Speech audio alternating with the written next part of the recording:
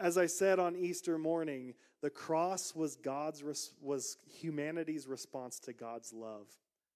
It wasn't God's response to humanity. The cross was humanity's response to God's love. And we often do respond that way to the unabashed, just fully relenting, fully free gift of salvation in the world. Sometimes that is too good for us to respond with anything but the violence that we responded to Jesus with. So it's important for us to respond with God's love back to God and to one another. Well, let's look at our scripture passage this morning, John chapter 20. If you have your Bibles, you turn with me today. We're going to hear about the disciples after the resurrection. And keep this in mind, where are the disciples on the line of seeing Christ and believing Christ? John chapter 20, verses 19 through 31. It was still the first day of the week. That evening, while the disciples were behind closed doors because they were afraid of the Jewish authorities, Jesus came and stood among them. He said, "Peace be with you." After he said this, he showed them his hands and his side. When the disciples saw the Lord, they were filled with joy, seeing and filled. Jesus said to them again, "Peace be with you. As the Father sent me, so I am sending you." Then he breathed on them and said, "Receive the Holy Spirit. If you forgive anyone's sins, they are forgiven. If you don't forgive them, they aren't forgiven." Thomas, the one called Didymus, one of the 12, wasn't with the disciples when Jesus came.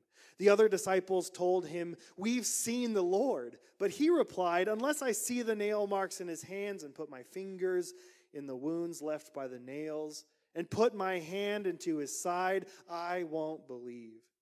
After 8 days, the disciples were again locked in a house, and Thomas was there with them. Even though the doors were locked, Jesus entered and stood among them. He said, "Peace be with you."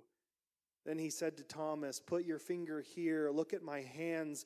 Put your hand into my side. No more disbelief, but believe." Thomas responded to Jesus, "My Lord and my God." Jesus replied, Do you believe because you see? Happy are those who don't see and yet still believe. Then Jesus did many other miracles, many other miraculous signs to his disciples in their presence. Signs that aren't recorded in this scroll, but these things are written so that you will believe that Jesus is the Christ, God's Son, and that believing you will have eternal life in his name. The word of the Lord. Thanks be to God. Sometimes John writes so much more eloquently than I could ever preach. So if you have to hang on to anything, hang on to John's words and let mine just be commentary for you today, okay? This passage has so many beautifully profound things for us today, and I hope that you catch on maybe just a little bit of those things because it's been speaking to my heart all week long. The cross is empty. Hallelujah. Hallelujah. The tomb is empty. Hallelujah. Yet what we read today is that the locked room is full. The cross is empty, the tomb is empty, but the locked room of fear is full. Full of traumatized, anxious, and scared disciples. We have in common with traumatized, anxious disciples, right? We know what that feels like. Jesus' death on the cross was traumatic. Not just for Christ, not just for his family, but those who followed him and loved him were also traumatized by his death and losing him on the cross. But as we see in our passage today, Jesus gives many opportunities to look upon the Lord and believe. The resurrected Lord, to look upon him and believe. You see, Mary Magdalene's announcement of her seeing the risen Lord didn't convince these disciples. The empty tomb is not the sign of his resurrection for these disciples, but a source of disappointment, fear, and conspiracy. A fear which leads them to gather in a locked house to find some sense of comfort and meaning in it all.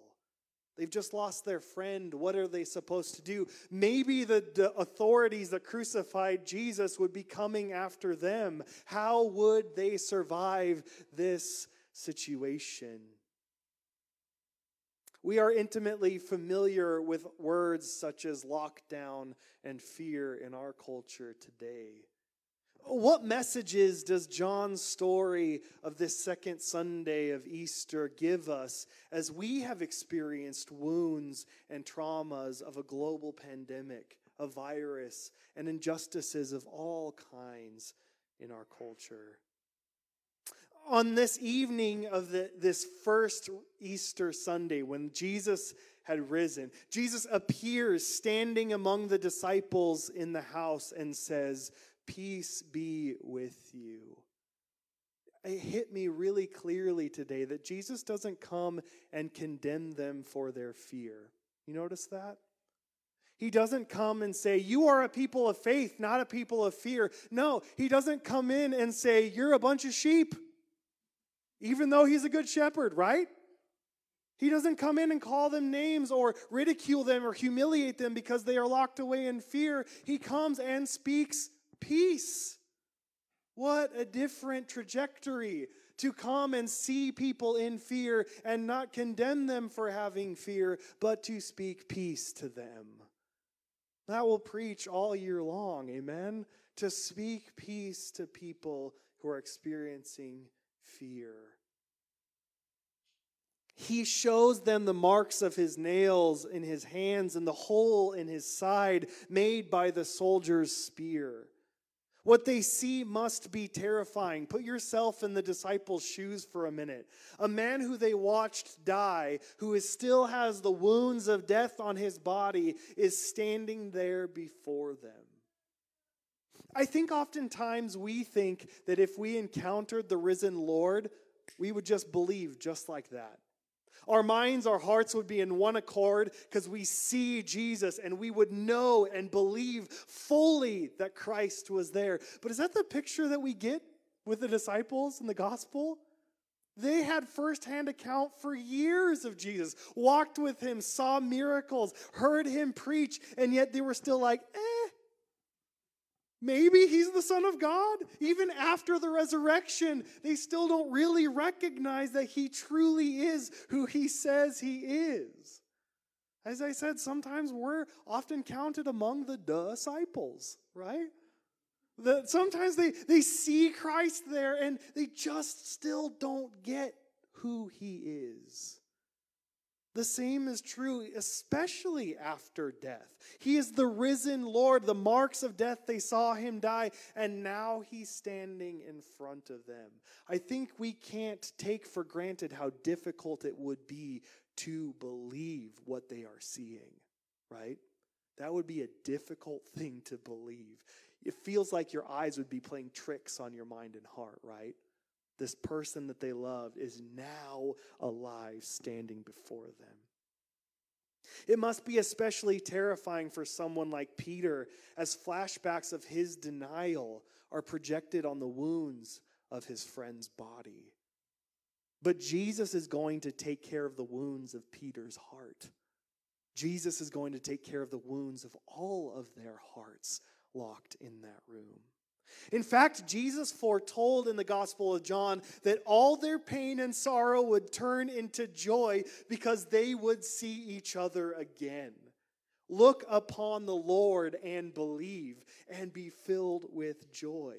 Listen to John chapter 16, verse 20. Jesus says, "I assure you that you will cry and lament and the world will be happy." How many times have you been there? I'm crying and lament and the world seems happy around me. That's a great place to be, right? It feels so good to be there. I assure you, and this is an assurance from Jesus, you will cry and lament, and the world will be happy. You will be sorrowful, but your sorrow will turn to joy. When a woman gives birth, she has pain because her time of labor has come. But when the child is born, so often she no longer remembers her distress because her child is born into the world. In the same way, you have sorrow now, but we will see each other again, and you will be overjoyed. No one will take away your joy.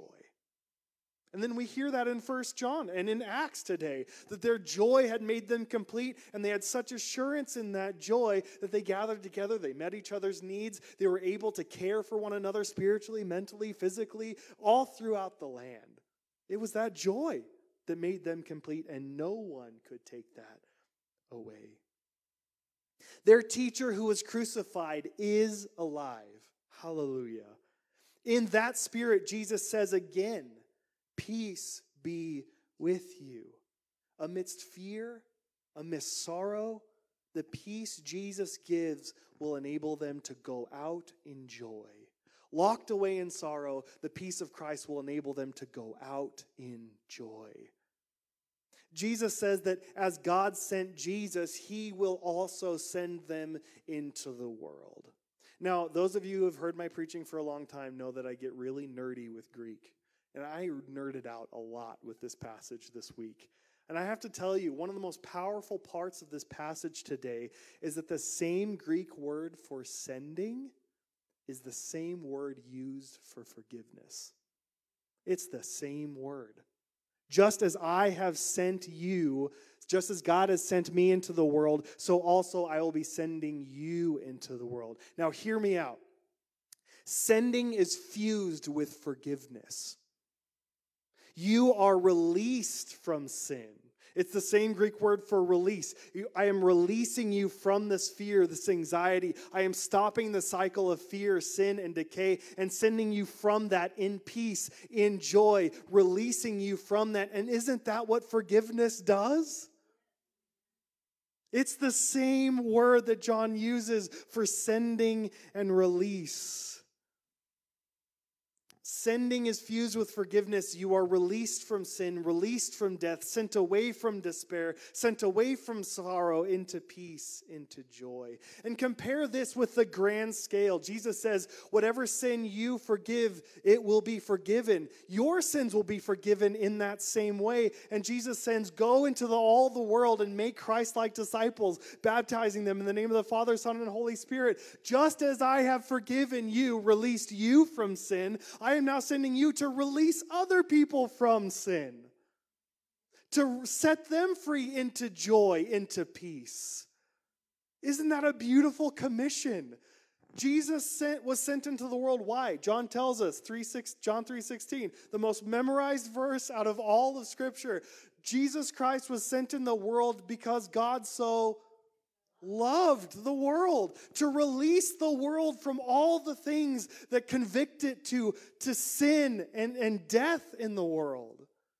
To release the world from those things. That's why John says he was not sent into the world to condemn the world, but to set it free. Can you imagine the difference between being ambassadors of condemnation or ambassadors of forgiveness and peace? Ambassadors of hope, of seeing all the ways in which that we are stuck in cycles of torment and decay, to be able to have the power to go and say, peace be with you, and release you from those things. That is what Christ sends the disciples into the world. Just as Jesus was sent into the world to forgive, to release the world from sin, death, and sorrow, Jesus now sends his disciples. To forgive, to send the world away from sin, they would continue the work of Christ's forgiveness and peacemaking through the power of the Holy Spirit. Now, John's gospel is even different here. The way Jesus empowers them is like last week's story, very intimate, he builds on that foundation of friendship with them. Jesus breathes the Spirit, Holy Spirit, on them.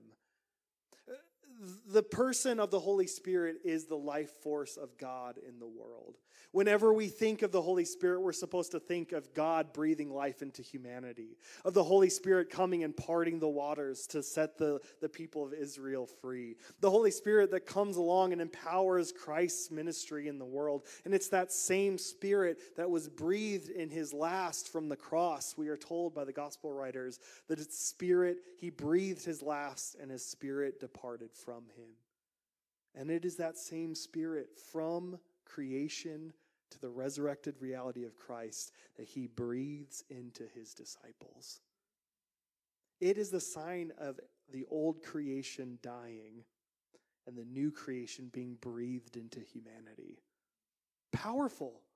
Powerful. And this is the only time in Scripture where the Jesus Christ risen on earth in this intimate room with his disciples, the Holy Spirit, they don't have to wait for Pentecost. They are in that room and they receive it intimately from Christ by him breathing the peace of the Holy Spirit upon them.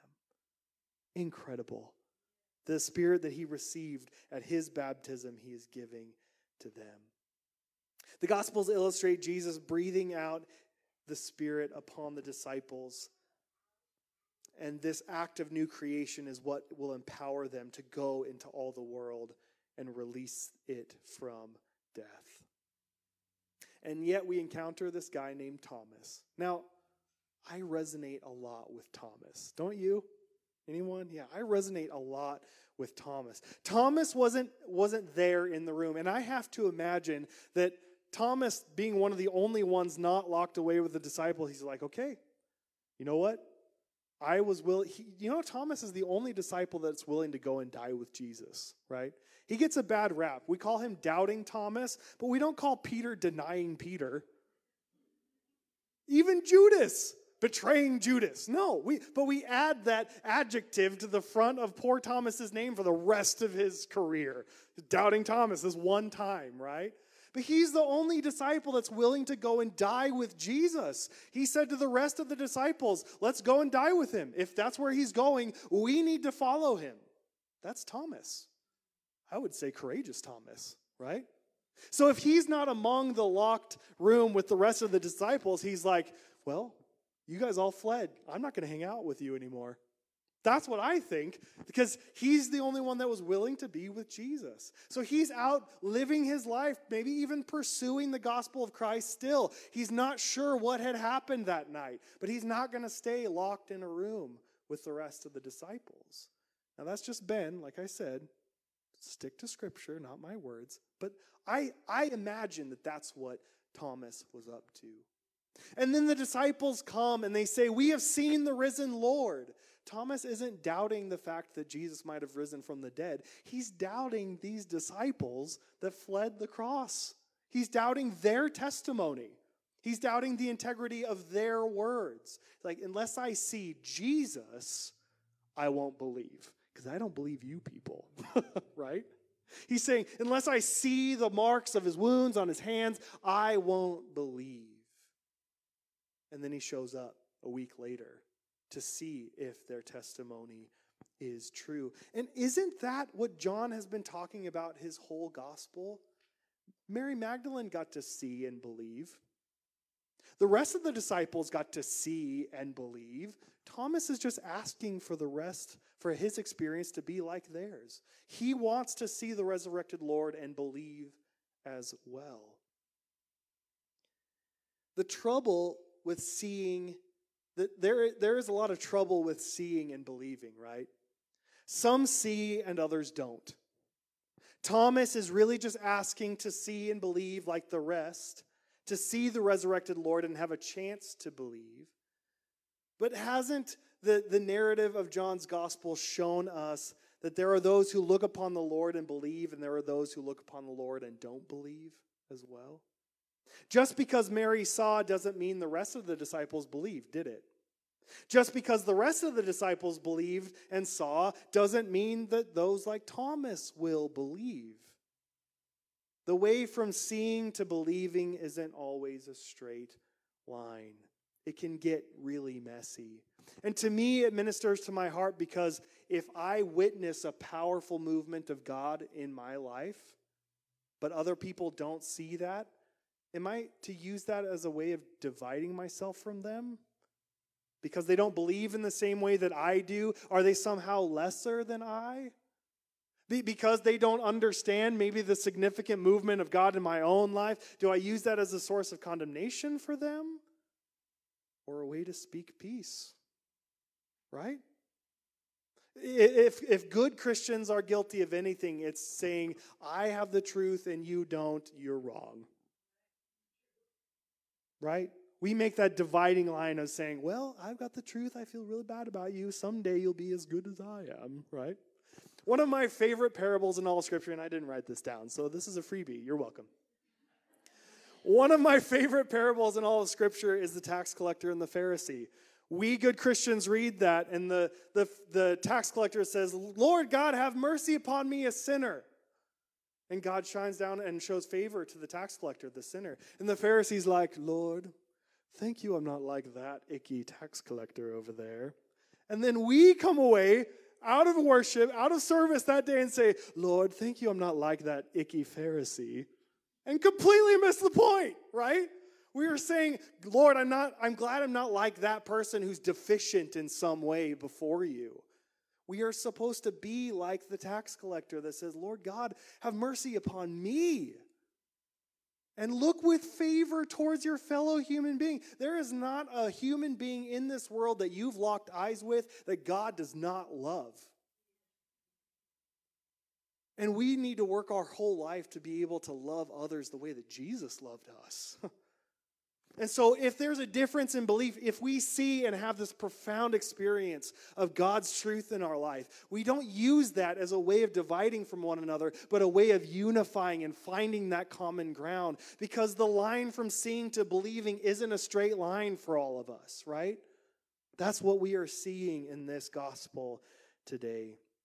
And strangely enough, now get this, strangely enough, just because all of the disciples in the locked room saw the resurrected Lord that first week, they're still locked away the second week. They're still hidden away in that second week. So they saw and they believed, but they had not yet comprehended what it all meant. So they're still waiting to understand what that belief means for their action. Right? Seeing and believing is one thing. Seeing and believing and acting on what you believe is a whole different ballgame.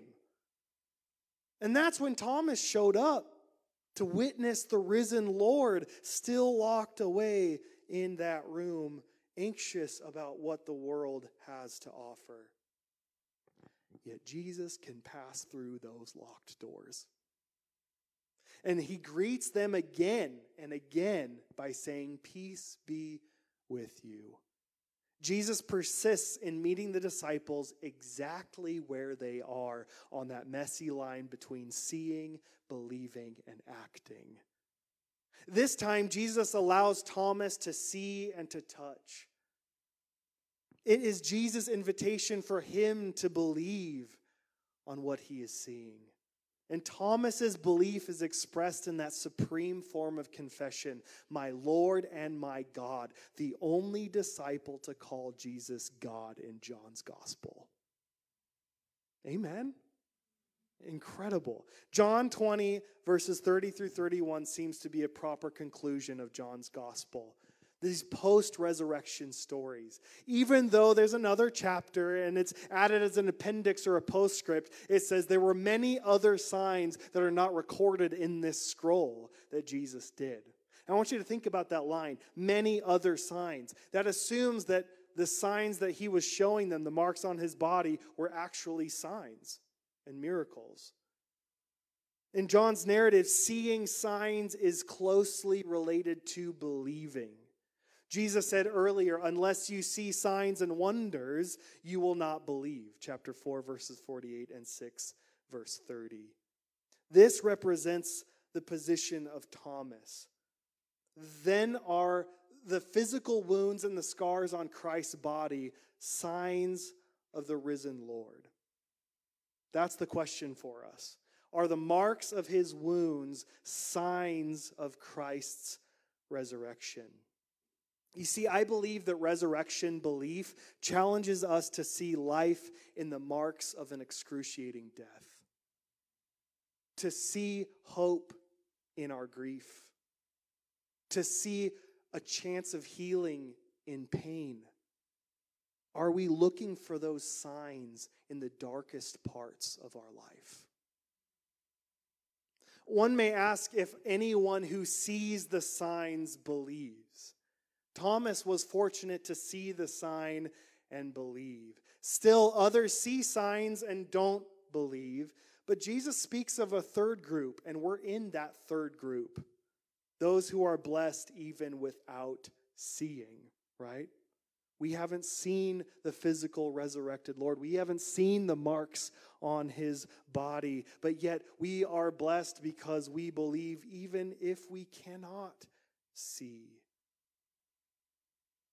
But I want to give you hope this morning. And I'm going to be honest with you, this is a difficult one for me because I resonate with Thomas so much because I want to see, don't you?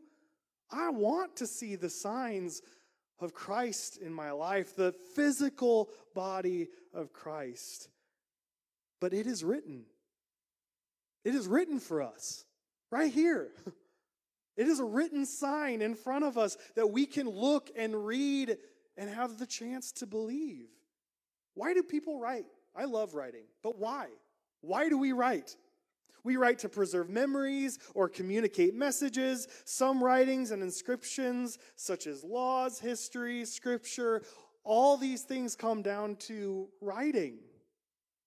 Some have authority. Some don't have as much authority, right? We give other writing a lot of authority over our lives. Some don't. Regarding what to write on an inscription on the cross, Pontius Pilate has the authority in his land, and he wrote, "Here is Jesus of Nazareth and the King of the Jews," as a mockery. In 3 different languages he wrote that as a sign on the crucified Lord. That's what he chose to write. And when the Jewish leaders and authorities complained because they say he's not our king, guess what he said? "I have written what I have written." Saying that is the final word over this. This mockery that I have placed over Christ is the last word. But you see, a hero's name and his achievements can be engraved in a monument, on stone, on a tomb. And one could read John's writings just as a memorial, an inscription in stone, kind of just memorializing the good things that Jesus did. But on this second Sunday of Easter, what is written in John's gospel calls our attention to the wounds and traumas inscribed, written on Christ's body. John invites us to see the life Jesus has given to the world in the midst of wounds, pains, and traumas and evil. John's story goes on to recount that the disciples return home to Galilee again, filled with joy. They once again failed to see him in chapter 21. But the most significant thing is the risen Christ appears to them again and again and again and again. It's my hope today that we, thousands of years after these signs, these physical signs of the resurrection, that we would inscribe, we would write the resurrection message of comfort and peace on our own hearts. And for the troubled and wounded hearts of the people around us, we would be sources of Christ's peace.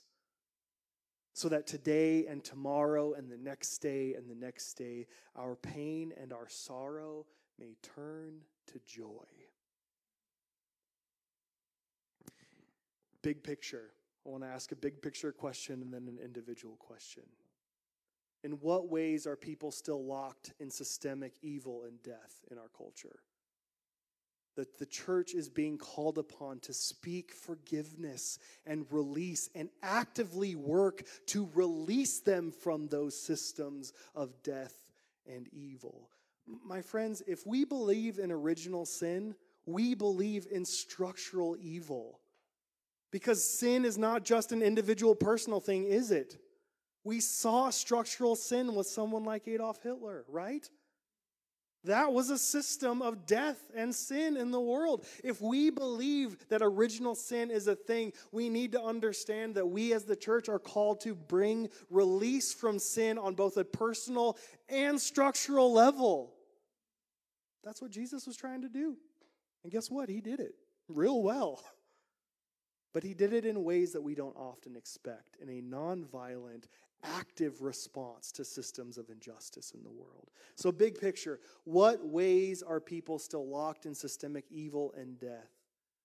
My friends, the protests that were sparked by George Floyd's death and the fact that people of color don't feel safe walking down the streets, that is a system of sin and death.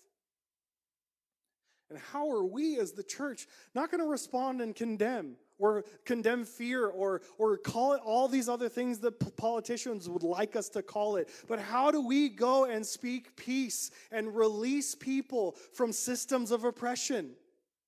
Do you know what Jesus said his first sermon? Behold, the Spirit of the Lord is upon me. I am filled with the Holy Spirit to proclaim good news to the poor, to set captives free, to liberate the oppressed, to bring the year of the Lord's favor upon you. Not just to save souls. Not just to save our spiritual souls, but to see the favor of God here and now. People set free and released from sin and death. What ways can we look for the signs of the resurrection and bring release from death and turmoil for Black lives in our culture to actively bring them peace? What does that look like to make peace? Blessed are the peacemakers, for they will be called the children of God. Individual question. In what ways are you locked in continuous anxiety and fear? Fear of the government? Fear of others? Fear of death? What does it mean to look upon the Lord and believe in the situations of our own lives where we still may feel locked away in fear? How can we see signs of the resurrection in our own life, our own need for resurrection, and allow the Holy Spirit to release us and send us in peace? Do you need the joy of the Lord this morning? It is a free gift. But we have to look for Christ. We have to look for the resurrected Christ in our lives. May you find Jesus, the resurrected Lord in your life, and may your soul be filled with joy. And may you be sent out in his peace to be the presence of his peace in this world. Let me pray for us this morning. Lord God, I pray that you would, if anything that Ben Kramer said this morning that deviated from your will or your grace, that you would let your grace inhabit and fill in all of those gaps, but that you would come and fill in the hearts of those who heard this message today the truth of your salvation and the joy of your presence. Lord, as my brothers and sisters go from this place, may you fill them with your peace. May you release them from those things that are holding them back to live a full life in you. If there's any voices that are speaking in their life against their value, their integrity, that you would release them from the authority of those voices. Those voices have no power over them. Just like you said in your scriptures, no one can take away the joy that Christ has given. So Lord God, if there's anyone speaking into the lives of my brothers and sisters this morning that contradict the value that they have in you, would your peace just drown out those voices? Would you let them take hold of the joy of your salvation and walk in confidence in your peace as we depart from one another today? In Jesus' name we pray. Amen.